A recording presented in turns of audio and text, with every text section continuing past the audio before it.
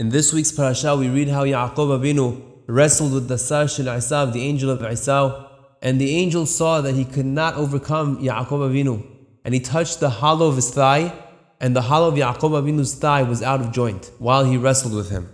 Because of this incident, the Torah forbids us to eat from the Gid HaNashe, the displaced tendon or sciatic nerve.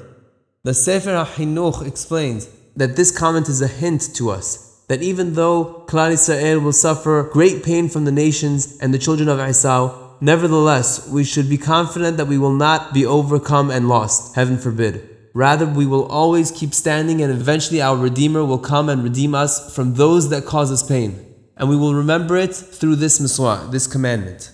Through this miswah, we also remember that Esau's angel fought with Ya'aqob Avinu and wanted to uproot him and his children from this world. He failed, of course, but nevertheless caused him pain when he touched the hollow of his thigh.